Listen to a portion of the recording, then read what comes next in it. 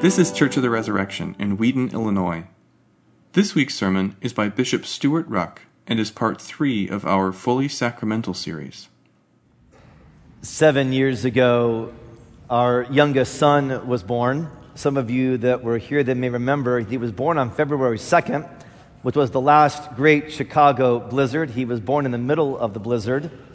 It was a very, very difficult labor and delivery for Catherine. It ended up being an emergency C-section. Due to that surgical procedure, that meant that once Beckett was born, Catherine was still in post-op processes, and they actually brought him to me. I was there in the nursery of the hospital. That was the first time I'd ever had that experience, and I was a little taken aback when here came Beckett and Catherine wasn't there. The nurse handed him to me, and I'd been waiting for him. I already, of course, deeply loved him, but now we were able to bond father-son. We were able to be together and to be close. It was one of the more remarkable 2 hours of closeness in my entire life. So I sat there, I held Beckett, I kind of carried him like this. He was quite content at that point. I talked to him. I nuzzled him. And then Catherine was brought up, and she was able to care for him and feed him. I want to start with that picture. I want to put that picture in your imagination as I begin, and as I teach on baptism this morning. Because I want you to associate baptism with closeness. And I want you to associate baptism especially with closeness to Jesus. That what baptism ministers, and I'm going to sort of personify baptism by using that word ministers. We all minister Jesus. None of us are clearly Jesus, yet we all minister Jesus. We bring Jesus' presence. Jesus works through us. So too in baptism, baptism ministers closeness to Jesus.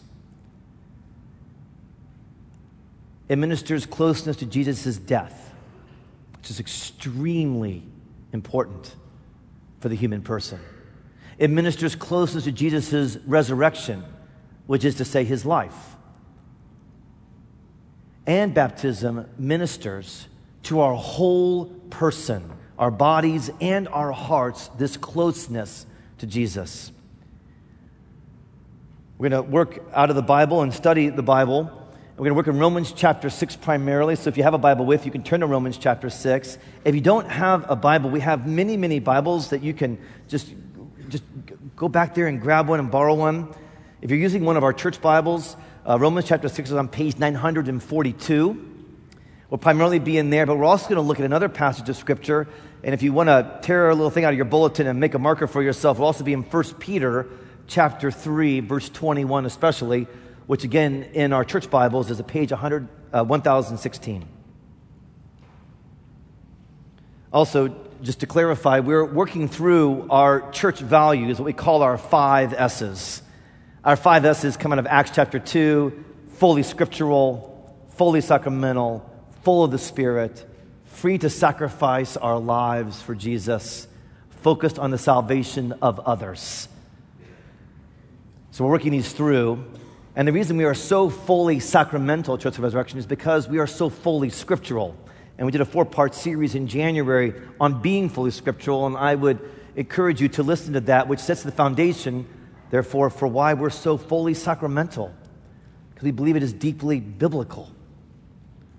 More on that coming up. Baptism brings Jesus' death close. Look at verses 2 and 3 of Romans chapter 6 with me. How can we who died to sin still live in it? Paul continues, do you not know that all of us who have been baptized into Christ Jesus were baptized into his death? Okay, many of you, I'm sure, associate baptism in some way with water, and that's a proper association. The meaning of the original word, though, is actually immersion, which gives us the idea of water, of course. But when you hear baptism, you need to hear immersion, hear soaked, hear, to use a current vernacular phrase, all in. All right? So there's an all-in quality to baptism. There's an immersion. There's a soaking in baptism. And what you're being soaked in is the power of Jesus' death. His life has incredible power. We'll get to that. But so too does his death. And that's the teaching of the way of Jesus, which for some of you is very unfamiliar, I understand. And it doesn't make sense right away, I understand. But what's very important to understand is that for us as Christians, we have a cross in the middle of our church, which is a replica of what was once an instrument of execution. We're very intentional about that. Many of us wear crosses because we are very connected to the death of Jesus. Why? Because the death of Jesus frees us from the death of sin. To get the cross, to get the death of Jesus, you have to understand how profound the death of sin is. Sin is not a problem. Sin is not simply a perplexity to be considered and figured out. It is those things. But we must understand that sin is more than a trauma. Sin is catastrophic. Sin can only be understood by the writers of the Bible as death. It's that total in terms of what's happened to the human person and the human person's ability to live in joy, to live in freedom, to live selflessly.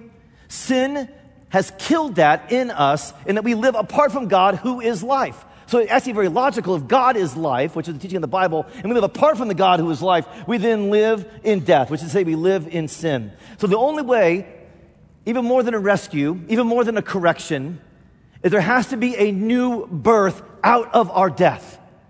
So we're using primal understandings of death, birth, to get close to who we are, who Jesus is making us to be, who we were originally meant to be when we were created. So if you can understand that and the depth of death and the reality of sin, that it can't be corrected, it must be utterly, completely overcome. Death must be killed by the death of Jesus himself. And that death, which frees us, which gives us a new birth, is called being born again or being born from above. That's a new birth. It's a new birth in Jesus. We're given a new beginning in Jesus. And the waters of baptism minister that to us. They pour that out upon us in a deeply tangible, deeply lived way that has to do with the heart and has to do with the body.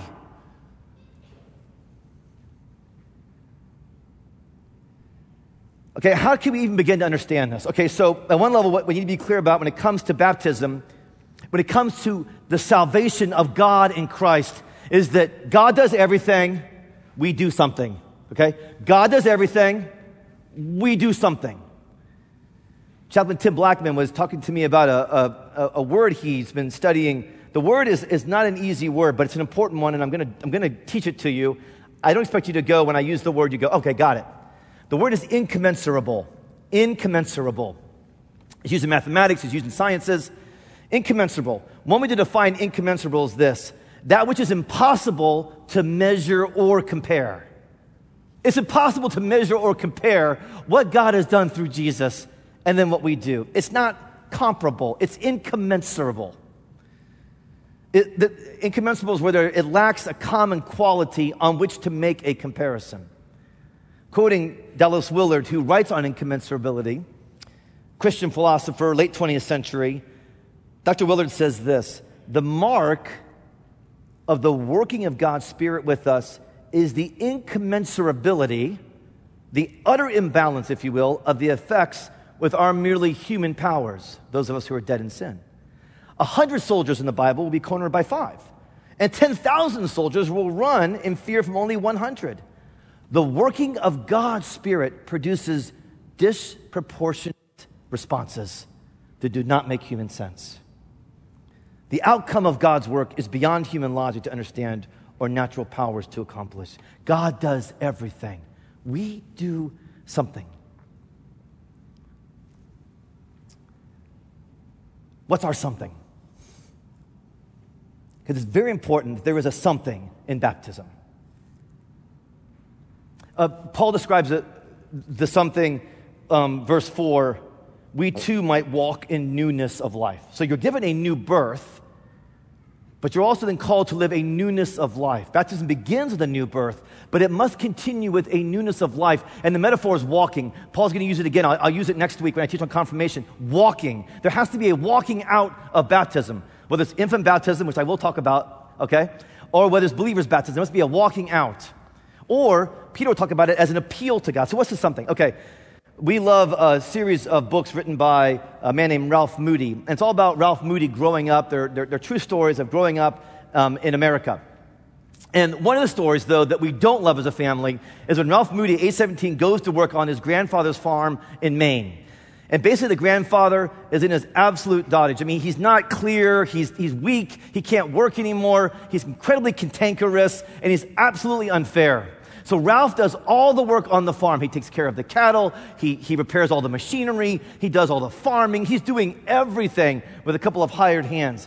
But his grandfather insists that he's doing everything. His grandfather says he's actually an incredible help to Ralph, when actually he makes Ralph's work so much more difficult. And his grandfather will never simply admit or say thank you to Ralph for what he's done. And as the listener of the story, we listened to it on our family road trip, we were literally yelling at the little cassette player, like, ah! Do something! You just wanted that grandfather to have this major epiphany. You wanted him to go, oh my word, Ralph, you're amazing, you're doing everything. That's the something. That's the something. What I wanted Ralph's grandfather to say, if somebody were watching your story with God and they were listening to your story with God, and you were saying, God, I desperately need you. God, you do everything. God, I repent of thinking I can do anything apart from you. The listener of your story would be yelling at you going, repent! Stop thinking you can live a life apart from God's life. Stop thinking that you can somehow in your own death make life. They'd be yelling at you, do something. Just be thankful for all that Jesus has done for you. That's the something.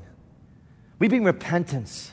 We bring faith, which is to say openness to God, desire for God's life. Faith is desire for the life of God, and realizing that we'll never have life in ourselves. Which is to say, baptism not only brings Jesus' death close to us and thereby cleanses us in the waters of baptism, but baptism brings Jesus' life to us. Water is cleansing. Water is also known as living water, which in the Bible, when it's Holy Spirit is ministered, it's often described as living water. So there's a spirit empowerment to walk in newness of life, to take the new birth that's given to us in baptism, and thereby to walk it out in the resurrection power of Jesus, to receive that through Jesus, from Jesus, in the waters of baptism. My hope today for you, this is what I want you to get out of this teaching, is that if you're not baptized, that you will repent of your sins and receive Jesus as Lord and become obsessed with being baptized. That you will send us daily emails, would you please baptize me? I believe in Jesus and repent. That's something I hope for from this sermon. If you've already been baptized, I hope you'll just go, thank God I'm baptized. I want to renew my baptism. I want to live in my baptism. That's my something. I just want to be in baptism. Whenever somebody gets baptized in that font and they're getting super wet and super immersed, I'm going to celebrate my baptism, which is what we do as a church. We go around and sprinkle you with water. That's not just a weird moment. That's a renewing of your baptism. Right, because some of you experience it as a weird moment. I know, it's unusual, but it's renewing your baptism. This new birth, leading to new life and the resurrection, it comes close to us, which is why after you're baptized, if the bishop is present, the bishop anoints you with oil, and by the way, he's going to anoint you with oil again at your confirmation. They're connected. That moment's connected. The bishop anoints you with oil, and he says, you are sealed by the Holy Spirit in baptism. You're given the power of the Holy Spirit, the resurrection life of Jesus himself in baptism. And you're marked as Christ's own forever because God marks his people. He marked the Israelites with circumcision. With a way to live their lives, he marked them. And he marks us now with baptism. So baptism brings Jesus' death close. It brings Jesus' life close.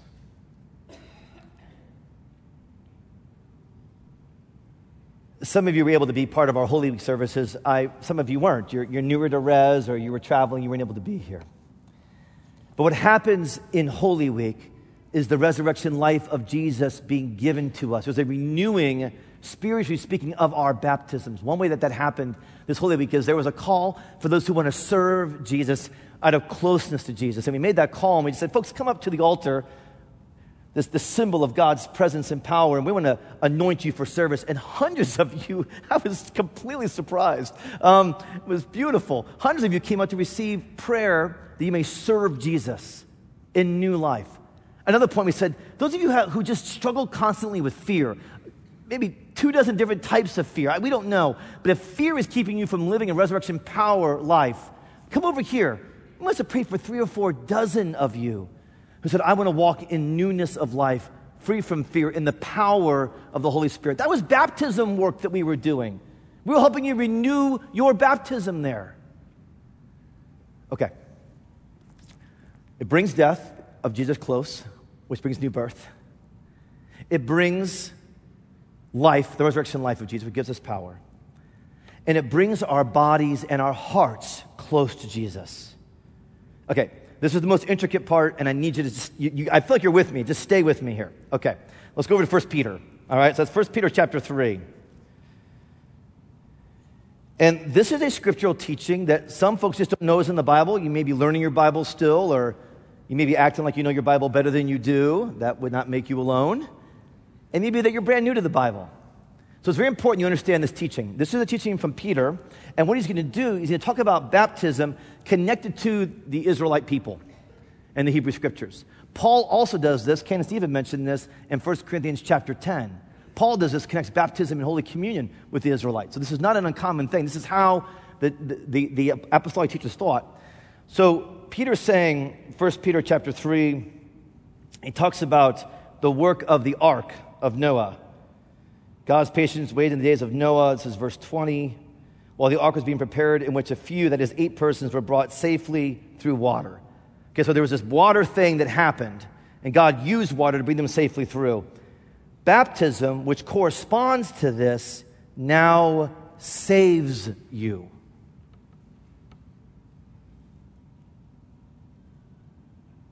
That is what Peter's saying, by the way. Now, we need to get all of Peter. We don't have all of Peter quite yet, but I want to stop there because I want that emphasized. I would like that to hang there for you as a pupil of the Bible. Baptism, which now saves you. This is not an isolated verse. Jesus talks about we come into the kingdom of God by water and the Spirit, referring to baptism, John chapter 3. Paul talked about this in the book of Titus as well, and the new birth ministry of baptism. Who's the you? Baptism now saves you. The you is your whole person, your body, your mind. Jesus wants everything. We love the Lord our God with all our bodies, souls, strength. Ken and Stephen just proclaimed that at the beginning of the service today. It's the whole person he wants to save. Baptism. What is this baptism? It's a tangible, profoundly concrete, lived sensory experience. It's a sacramental experience, which is to say, when I say sacrament, what I'm saying is matter matters to God. That God uses matter to minister himself to us.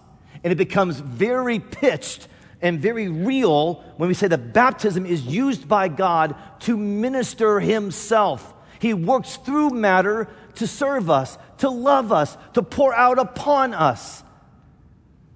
Now, if that's a bit scandalous for you, you're probably listening to me well. What? How? What? Baptism has that kind of power? No, not in itself. Baptism doesn't have power in itself. And Peter's not saying that. He says what? Through the resurrection of Jesus Christ. Hinged and contingent upon the power of God himself. The resurrection of Jesus, which is exactly what Paul's saying in Romans chapter 6. But it comes in and through baptism. And there's an element to that where we go, whoa, wait a second. Because, Stuart, I've been around here a little bit, and you baptize babies in there. I've actually seen you immerse babies. By the way, that's not involuntary. The parents request that we immerse their babies. Right. But I've seen you do this. I've seen you baptize babies in there. Right. Absolutely. Okay, stay with me.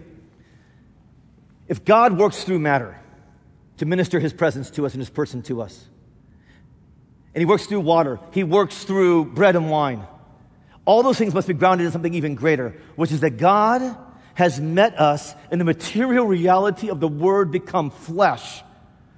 If we are properly gospel scandalized by water baptism and infant baptism, it may be that that's because it's connecting us to a proper gospel scandal that God became man and dwelt among us.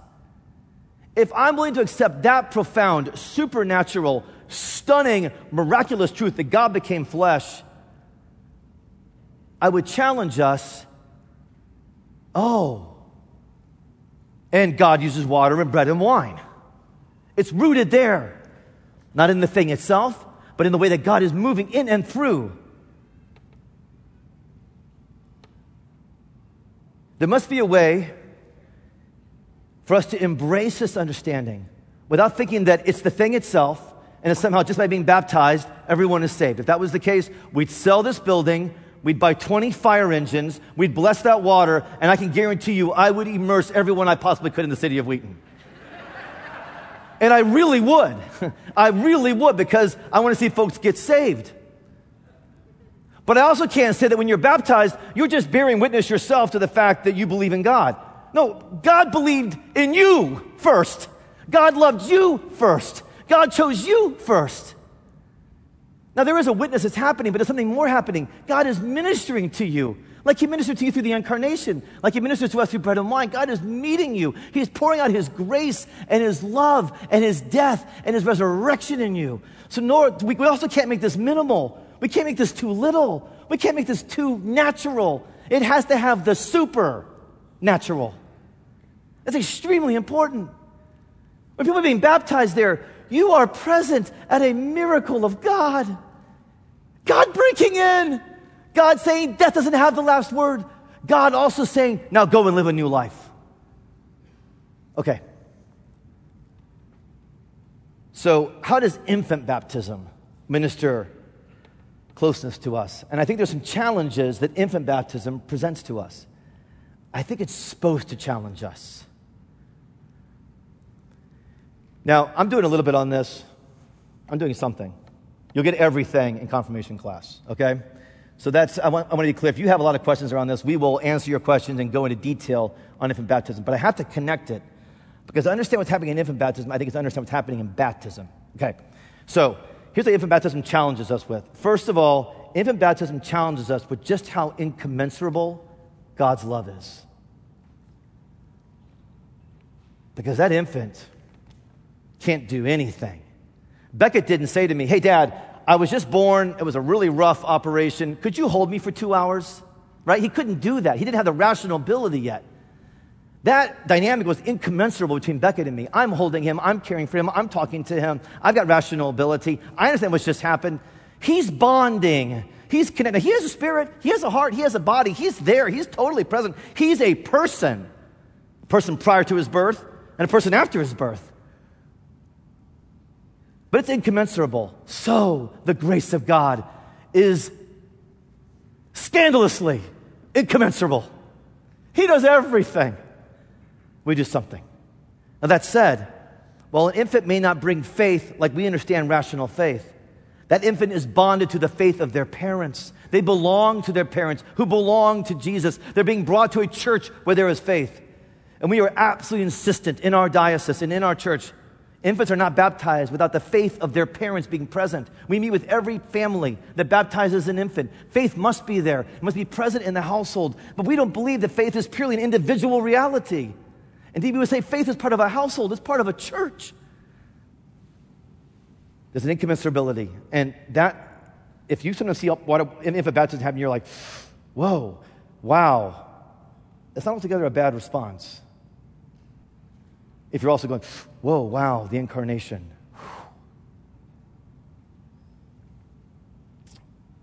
2, infant baptism shows God's love for the human person that is pre-rational or a-rational. Now, rationality is important. Thank God to be able to use our minds. And it's very important as we walk in the new life that we grow in our rational ability to understand Christianity, to understand the Bible. That's why Christianity has been dedicated to developing schools and places of higher education and scholarship for centuries.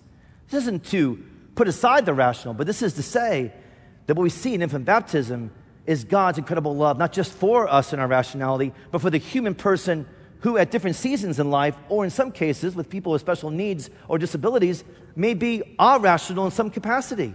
Does that mean that somebody pre-rational or irrational can't come close to Jesus? I don't think the Bible teaches that at all. I think the Bible teaches that God's love is being poured out upon us in a scandalous, incommensurate way. And He's drawing people to Himself. And He loves all people that He would draw to Himself. There's a reason why Jesus said in Matthew chapter 19, that the scripture verse that's there in your sermon notes, He says, let the children come to me. And then later He uses the word infant. Let the infants come to me. It's a specific Greek word. Let the infants come to me. He puts His hands on them. He says, for to such of these belongs the kingdom of God. I'm putting my hands on them. I'm bringing them into the kingdom of God as their parents bring them to me. John Calvin, Reformed theologian, 16th century, in reflecting on Matthew chapter 19, which was core to his thinking on why absolutely infants should be baptized, says this: Jesus makes these infants partakers in Himself. Jesus does it. They're brought by their parents. God has a deep, deep love for the whole person. If you're raising a special needs child or a special needs adult, I hope you hear this right now. They're a person, right? If you interact with special needs folks throughout your work week or life, they're a person. And Jesus wants to draw them close like He wants to draw you close. And they have things not only to receive, but to also give. This is extremely important to how followers of Jesus think and live.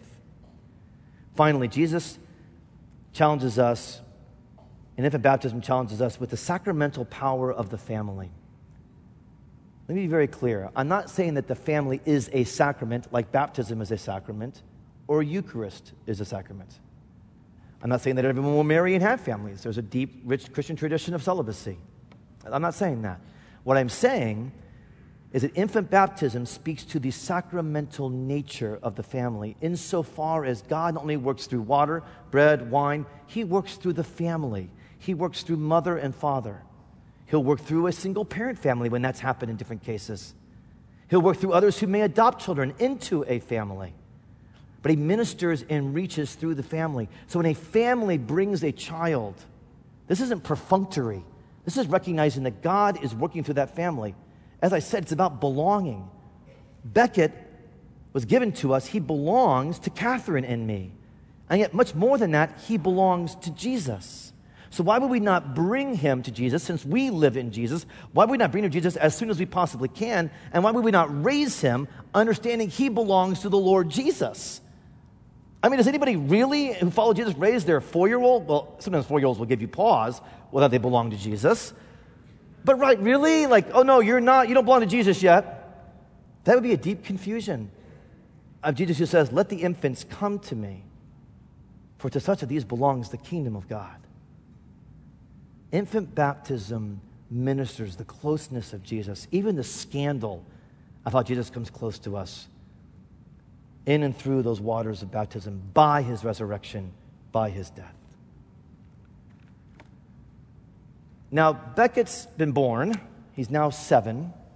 So now Beckett's learning how to walk the new life in Jesus. It's like in his baptism, I think Ken and Stephen referred to it as a trust fund baby.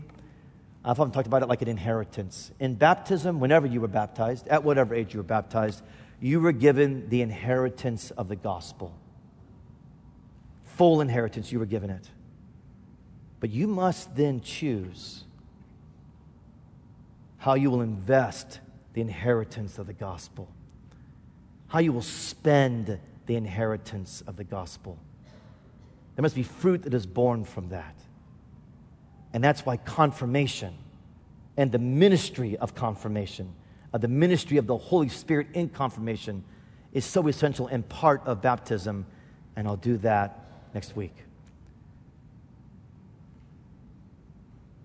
In the name of the Father, and the Son, and the Holy Spirit, amen. Thanks for listening. Our vision at Church of the Resurrection is to equip everyone for transformation. As a part of that vision, we love to share dynamic teaching, original music, and stories of transformation. For more of what you heard today, check out the rest of our podcast. To learn more about our ministry, visit churchres.org.